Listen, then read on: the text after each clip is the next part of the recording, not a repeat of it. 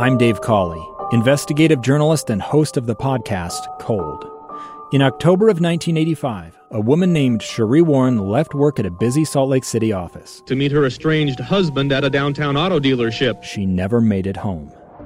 Cherie's car surfaced weeks later in Las Vegas. In the parking lot of a hotel casino. No one knows how it got there. Strange. It was strange. Both Cherie's estranged husband and her boyfriend raised suspicion for investigators. I kind of thought that he might have done something. But no arrests were ever made. In Cold Season 3, we dig into double lives, make new connections in the case, and examine the difficulty raised by reasonable doubt. We want answers just as much as anyone else. They have creeps like that now too, so nothing's changed. That's the new Cold Season 3, The Search for Cherie, now available anywhere you get your podcasts.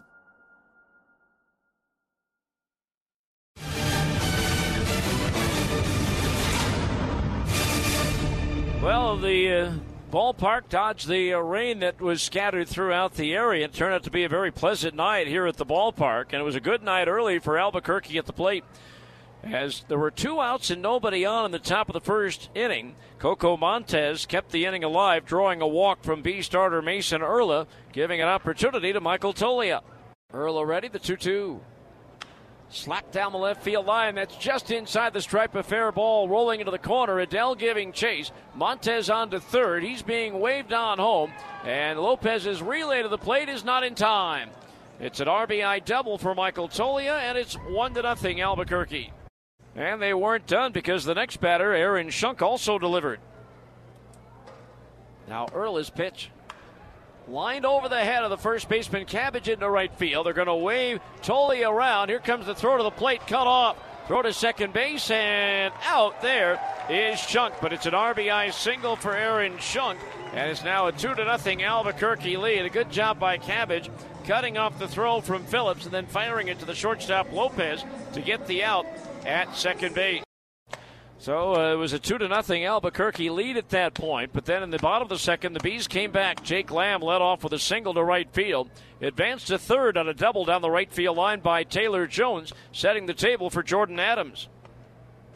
Adams swings and launches one to right field. Boone going back all the way to the wall, and it's gone! 3-run homer for Jordan Adams to the opposite field and right. And with that swing of the bat, the Bees take the lead 3-2. So 3-2 Salt Lake, but they didn't enjoy the lead very long because with 2 outs in the top of the third, Coco Montez tied it up. 3 balls, 2 strikes. The payoff pitch, crushed to right field. Back on it, Phillips. He's going to turn around and watch this one land on the berm. Coco Montez with an opposite field home run to right field, and we're all tied at 3.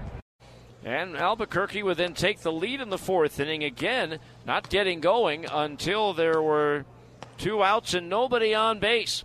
At that point, Connor Kaiser singled to left. Daniel Cope then drew a walk, bringing up Yorvis Torrealba. The payoff pitch to the plate.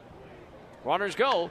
Lined into right center field. That's going to split the gap and go all the way to the wall. Kaiser will score. Cope being waved on in behind him. Torrealba racing for third. Stefanik's relay throw. The tag. Out at third, but both runs score. So both runs score. It's a 5-3 Albuquerque lead. But in the 6th inning, Jake Lamb singled. Taylor Jones walked. And Jordan Adams did it again. The 1-2 pitch. Swinging a fly ball, right field. Racing back Boone all the way to the corner. It's gone!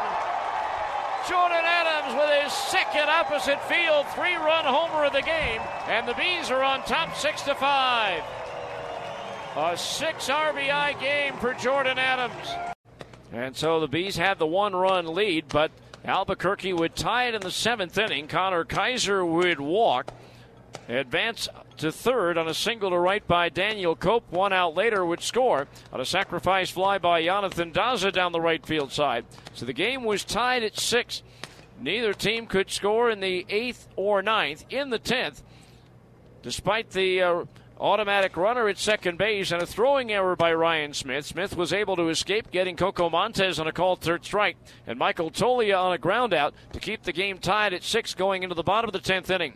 Michael Stefanik, the automatic runner at second base. Joe Adele was immediately intentionally walked.